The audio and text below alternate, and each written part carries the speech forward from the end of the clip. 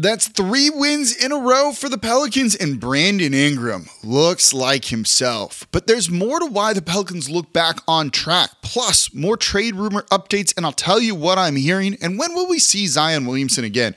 We got a lot to get to in today's episode of Locked On Pelicans. Let's go!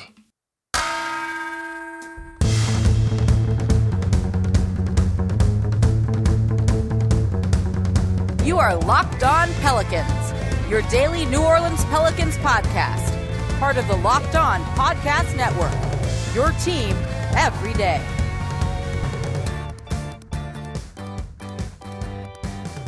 Welcome to another edition of Locked On Pelicans, the daily podcast covering your favorite team, the New Orleans Pelicans and NBA, part of the Locked On Podcast Network, your team every day, available wherever you get your podcasts and available on YouTube. I'm your host, Pelicans Insider, credential member of the media, Jake Madison, at NOLA Jake on Twitter, here with y'all on this Wednesday. Busy day for the Pelicans getting their third straight win. That's, by the way, tied for the second longest winning streak in the NBA currently. They look back on track. And Brandon Ingram's a big part of the reason why I want to break down what we saw from him in this one. But it's more than just BI. There's other guys that are really stepping up. There's a few things happening on offense that you can see. We'll talk about those in the second segment, then more trade rumors and Zion talk in the third. And of course, thank you, by the way, for making Locked On Pelicans your first listen today and every day. We're here Monday through Friday for y'all completely free. No one else comes to you like this, breaking down the topics that you want to hear, giving you a calm, at times measured perspective on a 10-game losing streak. I told y'all they were going to be okay. As we head in towards the All-Star break, subscribe wherever you get your podcast. Tell a friend about the show. This is a fun team. They're going to be in the playoffs this year. Make sure everyone's tuned in to Locked On Pels here. Today's episode of Locked On Pelicans is brought to you by LinkedIn. LinkedIn Jobs help you find the qualified candidates you want to talk to faster. Post your job for free at linkedin.com/LockedOnNBA. So let's get into it. The Pelicans beating the Atlanta Hawks 116-107, basically in control command the entirety of this game. Didn't close as well as you would have liked, but they ended up being fine, and at no point did I think the Atlanta Hawks were going to win this game. And that was really because Brandon Ingram was feeling it. 30 points on the night for the Pelicans leader here. On a cool just 18 points, and he did that without making a three. 0 for 1 from deep. He got to the line 9 times, made his free throws. This is the type of all-star-esque performance we've kind of come to accept from him and almost take for granted from him. It's very clear he wasn't fully back yet, a little bit rusty, maybe dealing with some soreness in the toe as he came back from that very extended layoff, admittedly. But when he's playing well and at a high level, this dude is an elite scorer. And early on, he was feeling it. 16 points in the first half for BI, and he took it to the Atlanta Hawks, and they had no answer to him. Having a guy that can just go get his own shot, and I love that oftentimes it's a mid-ranger, right? Beginning of the game, pick and roll, he snake dribbles to the right side, jumps up, rises up, mid-range shot for him, easy money. That's a guy that in the playoffs is going to be able to succeed, did succeed against the Phoenix Suns because he has the ability to create his own instant offense. No one else on the Pelicans outside of BI outside of Zion, and to a lesser extent, CJ really has the ability that he does. So he can carry you like that. And when that starts to happen, it just opens things up for teammates more. It makes their life easier. We can look at the 30 points on 18 shots, 11 of 18, but more impressively, potentially, is 8 assists that he had in this game. He was passing the ball. He was passing up good shots for him, for great shots for the rest of his teammates, got those guys into a rhythm, got those guys going. And all of a sudden, the Pelicans offense is just very much lifted up. He makes things easier for others who don't have the ability to create their own shot. And that, I think, is one of the biggest things. When you're missing your offensive fulcrum, linchpin, whatever word you want to use, Zion's that too, BI just makes your life easier. Mid-range, take what the defense gives you, no problem. You even saw him at the end of the first half really kind of turn on the jets and try and get to the rim and be aggressive in a way that you don't always see from him. You know, he took a lot of flack from people, fans, I think, during that extended absence, and it was extended. You would have liked to have seen him back sooner. But when he goes out and does this, you're reminded of how special of a player he is. He was in full command of the offense in this one, trying hard defensively too, grabbing a couple of rebounds when needed, just doing the things that he needed to do, and it makes everyone else better. It makes their job easier. And he's a big part of why, the Pelicans have won 3 straight games. Not the one against the Kings. He didn't play in that. But he was a killer against the Lakers. He was a killer against the Atlanta Hawks. In a game where you didn't catch any injury break on the other side either, with DeJounte Murray going out and playing. This is a guy who has had 2 straight, I think, triple-doubles against the Pelicans. It's actually 3 straight if you count the play-in tournament game when I think he had one too for the Spurs. So you were going to need every bit of this from BI, and he delivered. Some of those wide open shots that Trey Murphy had, who was 4 of 9 from 3, those were created because of Brandon Ingram. CJ having a little bit more room to work, being able to drive down low. He did a lot of kind of scooping and scoring at the rim because of space that BI provides, because you have to stick a defender or 2 on him at any given time. And at one point, you saw basically one Atlanta Hawk defender just hugging him on possessions, trying to deny him the ball. Didn't work. Jonas Valanciunas has it a little bit easier down low. 16 points, 14 boards for him because Brandon Ingram is out there. This guy is so important to this team. And he elevates the rest of the players. You've got to love it, right? He makes their life easier. He's the only guy who had more than 2 turnovers, more than 1 turnover, I should say, 2 or more turnovers. That says a lot about how easy the rest of the offense was for these other players that we saw. I do want to look at the turnover battle too in the next segment here, because there is more than just Brandon Ingram. I mentioned some of the scoring from some of the other guys here, but you're seeing other things. One in particular involves Herb Jones that I'll talk about in the next segment that I think is a vital important and why he was partially struggling. But BI, that's the segment, right? That's the segment here. Brandon Ingram is awesome. If there's one takeaway, it's just that. This guy is a very special player. Being able to go out and score like that and efficiently without a 3-point shot and raises the level of everyone else just makes life easier. Star players matter in this league, and Brandon Ingram really has shown you that over these past 3 games, 2 games for him that he's played, because they wouldn't be where they are right now off this losing streak, the good vibes back, all of that stuff without his level of play. That was really kind of sparked, in that loss to the Dallas Mavericks in that second half when they mounted, a near 30-point comeback to almost ultimately win. So coming up next, let's look at what else is going really well for New Orleans. What are they doing well that makes their life a whole lot easier, and why they're scoring more and seem to be looking like the team that was top 4 in the league for a really long time.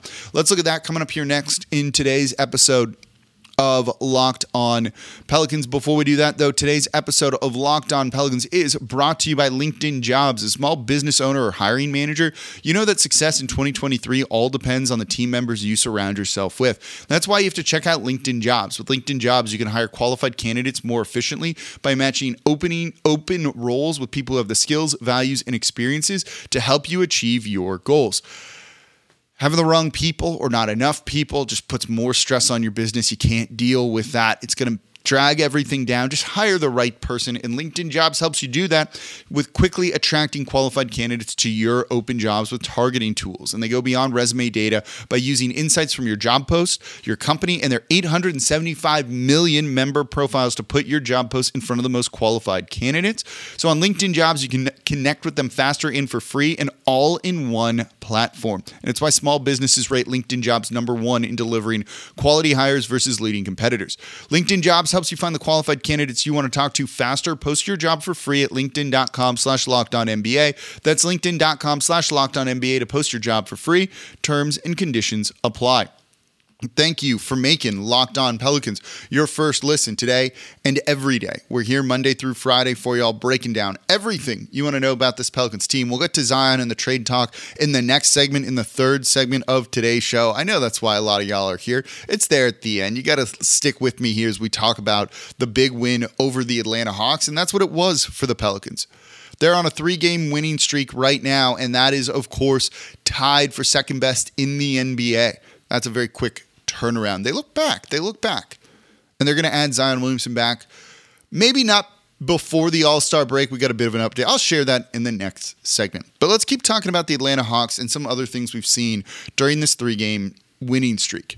You know, one thing that you really notice when watching this team during this stretch is the ball's popping, right? The ball is moving. They're passing it incredibly well. They're making that kind of 0.5 decision. That's what their offensive identity is. Make a quick decision with the ball, keep it moving, keep the defense kind of in rotations, long rotations ideally, or kind of guessing what you're going to do next. Keep them off balance, off guard. The Pelicans are doing that. They weren't doing that during that 10-game losing streak. It just didn't work without Brandon Ingram there. They became very easy to defend, and it was just all kind of mucky. With Brandon Ingram back, it opens things up more. And one of the guys who's really benefiting from this is Herb Jones. He has been, by the way, tremendous defensively for about the past month or so. He's gotten better offensively where he's been struggling with his three-point shot. That's what it is. And they're finding other ways to use him. And this one's pretty simple, I think. You're seeing him cut off ball more and be the recipient of passes down low where he can just kind of score at the basket very easily. You know, that happens when you don't necessarily have Zion out there, when the opponent isn't just crowding the paint. You know, with Zion there, he can't do that as much because there's an extra defender in the paint anyway trying to take away Zion's drive. So if Herb Jones cuts, he's just going to run into someone and you can't make a pass to that. But with B.I. pulling people out of the paint where you need to defend his mid-range shot, there's a little bit more room baseline for Herb Jones to cut or to cut from the perimeter and receive that pass and go and score at the basket. And as that started to happen, it's very clearly given him a lot of confidence in that sort of style of his play. All right, my three-point shot's not falling. I'm going to drive. I'm going to attack. And that aggression has been really big. You've seen him pull that off. He got to the line 5 times in this game to shoot free throws. That's second most on the team. Think about that for a second. You know, if you're doing that on Herb Jones, it means you're attacking the basket and they're fouling you, and either you're getting an and one or, you know, you're missing the shot and going to the line for 2. That's the type of play that you can make an impact offensively without a three-point shot because the spacing's a little bit better with Brandon Ingram out there. It's also aided by Trey Murphy shooting 9 threes in this game. That's the kind of number that they really want to see from him and what we want to see. The Pelicans shot 32 threes in this one, which is more than their season average. They need to be taking more threes because you need to scare the opponent with that and space the court a little bit better. The Pelicans, on average, take about 30. Right now, that's a little bit above that. You heard Willie Green say he'd like it to be more than that, but take 32 here because I do think that's a pretty good number. Pelicans made 12. You had Trey Murphy make 4, CJ McCollum make 4, Jose Alvarado made 2, and Najee Marshall made 2. More threes is going to space the court. That gives Herb Jones the ability to cut. Space to cut. Trey Murphy bombing away and being effective like that is pulling guys out of the paint. You saw a couple of times they had someone just stuck on Trey Murphy, and it was either, okay, let's put Brandon Ingram next to him on the perimeter, a little bit of space between the two of them. B.I. has the ball in his hands. You double off Trey on the drive to that side, to the right side, with B.I. with the ball in his hands. He's just going to kick it right there to Trey. One point, John Collins dipped in to try and provide a little bit of help defense. B.I. just tossed Trey Murphy the ball. Boom, made 3. You see other times where B.I. has space to drive to the basket and attack because the defender isn't going to help because they know that pass would be coming to Trey Murphy. And when Trey's making those shots, it just opens things up. The threat of the three-point shot from good shooters is going to beat teams. And it's going to open things up more, and you're seeing that. Along with the ball movement, that's key. And when you look at this game, you know, the Atlanta Hawks are very good when it comes to taking care of the basketball. They don't turn it over a lot. And New Orleans, and this goes back to Herb Jones too, forced them into a bunch of turnovers. Not in the first half, but in particular in the second half and in that third quarter when New Orleans really took command of this game, winning that period 29-22. You know, New Orleans looked like they were going to run away with it for a period of time here. It was almost going to be something like 15 points going into the fourth quarter. That's the style of play they need. That gives you just easy transition buckets. The Pelicans had 17 fast break points compared to just 8 for the Atlanta Hawks. That's how Herb Jones can really provide other offensive value. I'm going to do a show on this. I'm still diving into the numbers and some of the film on it. But Herb Jones creates transition opportunities, and those are some of the best type of offense that you can get in the league.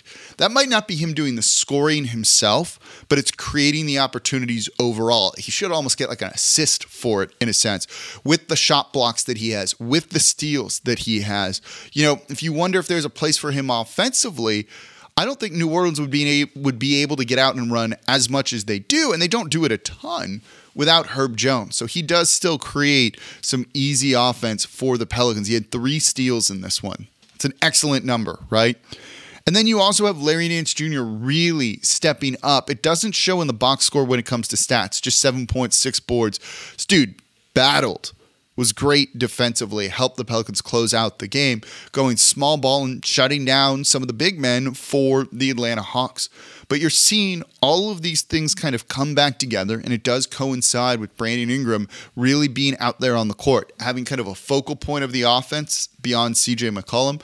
I think really helps things, and it's only going to get better when Zion Williamson comes back. And speaking of that, let's talk about when he's going to come back and talk about trade rumors coming up here next in today's episode of Locked On Pelicans. Before we get to that, though, today's episode of Locked On Pelicans is brought to you by FanDuel. The only app you need on Super Bowl Sunday is FanDuel, America's #1 sportsbook. We're really excited to tell you about our new sports betting partner for Locked On because they're the #1 sportsbook in America, FanDuel. And if you're new to FanDuel, it's even better. They have so many great features that make betting on sports fun and easy. So download the FanDuel app now so you can bet Super Bowl 57 with a no-sweat first bet. You'll get up to $3,000 back in bonus bets if your first bet doesn't win. And FanDuel lets you bet on everything from the money line to point spreads to who will score a touchdown. All the prop bets. You want to get in on what color the Gatorade's going to be in the Super Bowl? Maybe orange seems to be a good sleeper here. The FanDuel Sportsbook app is safe, secure, and super easy to use. And best of all, you can get paid your winnings instantly. They also have the same game parlay. I took one in this one. Trey Murphy to make 2 or more threes. Check. Brandon Ingram, 25 or more points. Check. And CJ McCollum to have 4 or more assists. Also, check. $5 to win 40. Pretty easy. So join FanDuel today at FanDuel.com/LockedOn to claim your no-sweat first bet on Super Bowl 57. That's FanDuel.com/LockedOn. Make every moment more with FanDuel, official sportsbook partner of the NFL. And thank you for making Locked On Pelicans your first listen today and every day. We're here Monday through Friday for y'all, breaking down everything you want to know about this Pelicans team like no one else is. Completely free, Monday through Friday, no weeks between shows or anything like that. We're always here. You know where to find it, wherever you get your podcasts and on YouTube. For your second listen, we got a Saints show, Locked On Saints. Derek Carr, really, I'm not excited about that, but there's ways they can make it work without maybe giving too much up. Maybe that'll be the saving grace. Go check out Locked On Saints for all your black and gold needs. Okay. We got the trade deadline Thursday. Right now, when I'm recording this, it's Tuesday night. I'm also keeping an eye on the Laker game, just given the LeBron record and everything right now.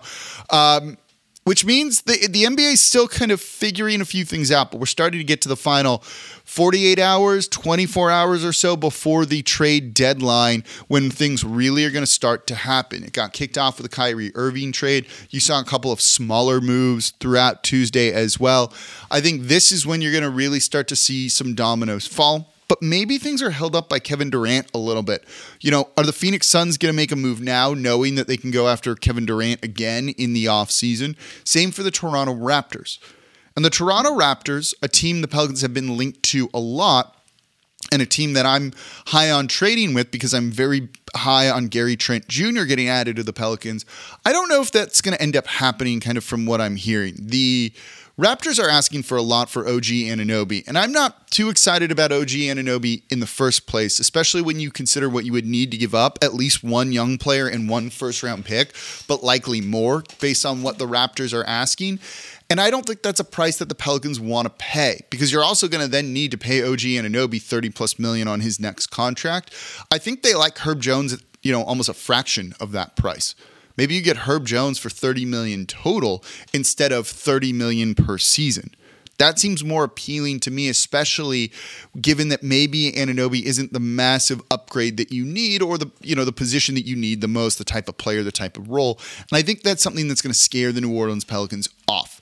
You also got, a first look at John Collins in this one, and he didn't really deliver. He had 6 points, 1 rebound at halftime. He finished with a better game. 6 of 9 for 15 points, 6 boards. He had 2 pretty solid blocks too. It works a little bit. I just don't quite know his role on this team, given the money that he's making, given what you may need to give up, which might be a couple of seconds, maybe a first-round pick, plus salary to make it work. He just didn't impress me as a guy that is going to do what for this team to really elevate them. Doesn't give you all that rim protection that you need, doesn't rebound particularly well. That's kind of what I'm looking at for another big man. So all of this is to say, unless they really start to get linked with a team like Utah, I'm not sure if the Pelicans are going to end up making a move.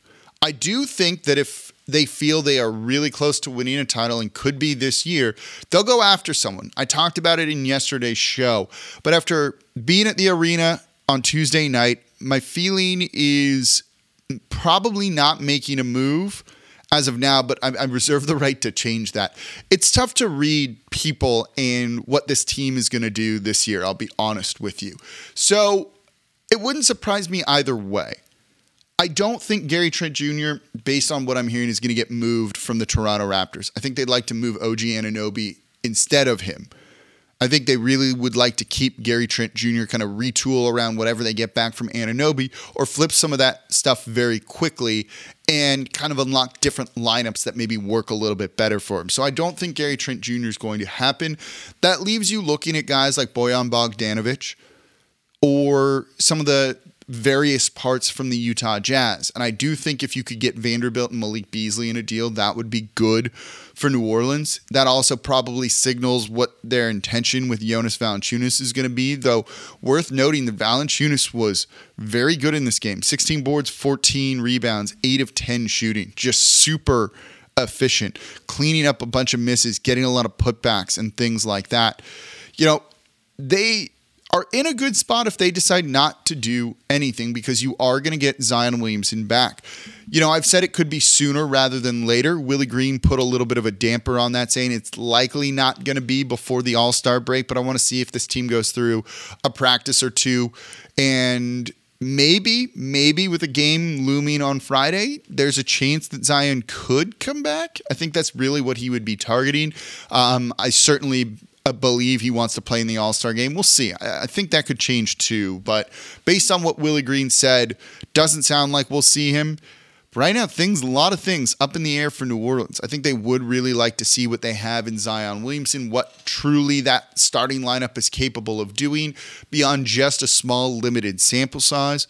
But they know they have the picks to move. But trust me, they're very high on Herb Jones. I don't necessarily see him being included in a deal, but things could change. We'll see. But I'm starting to think there's going to be no trade at all with the Toronto Raptors at the very least. Detroit doesn't seem overly anxious to move Bogdanovic either, and I don't think you want to overpay for one of those type of guys. I think you still want to do the right thing with asset management, knowing that you could make an even bigger splash in the offseason, particularly if you are moving Jonas Valanciunas. You have a lot more time to kind of put things together around the draft for a trade that really kind of elevates you more. And I think that could be what the Pelicans are thinking right now. But we'll see by Thursday. And if a deal gets done, we're going to be covering it here immediately over at Locked On Pelicans. So be sure to subscribe. We're almost at 7,000 subscribers on YouTube. That's a really, really cool number. Round numbers are always fun. Please subscribe if you're listening for the first time. And as always, I'm your host, Jake Madison, at NOLA Jake on Twitter. And I'll be back with y'all tomorrow to talk a little bit more about the trade deadline and what the Pelicans could be doing.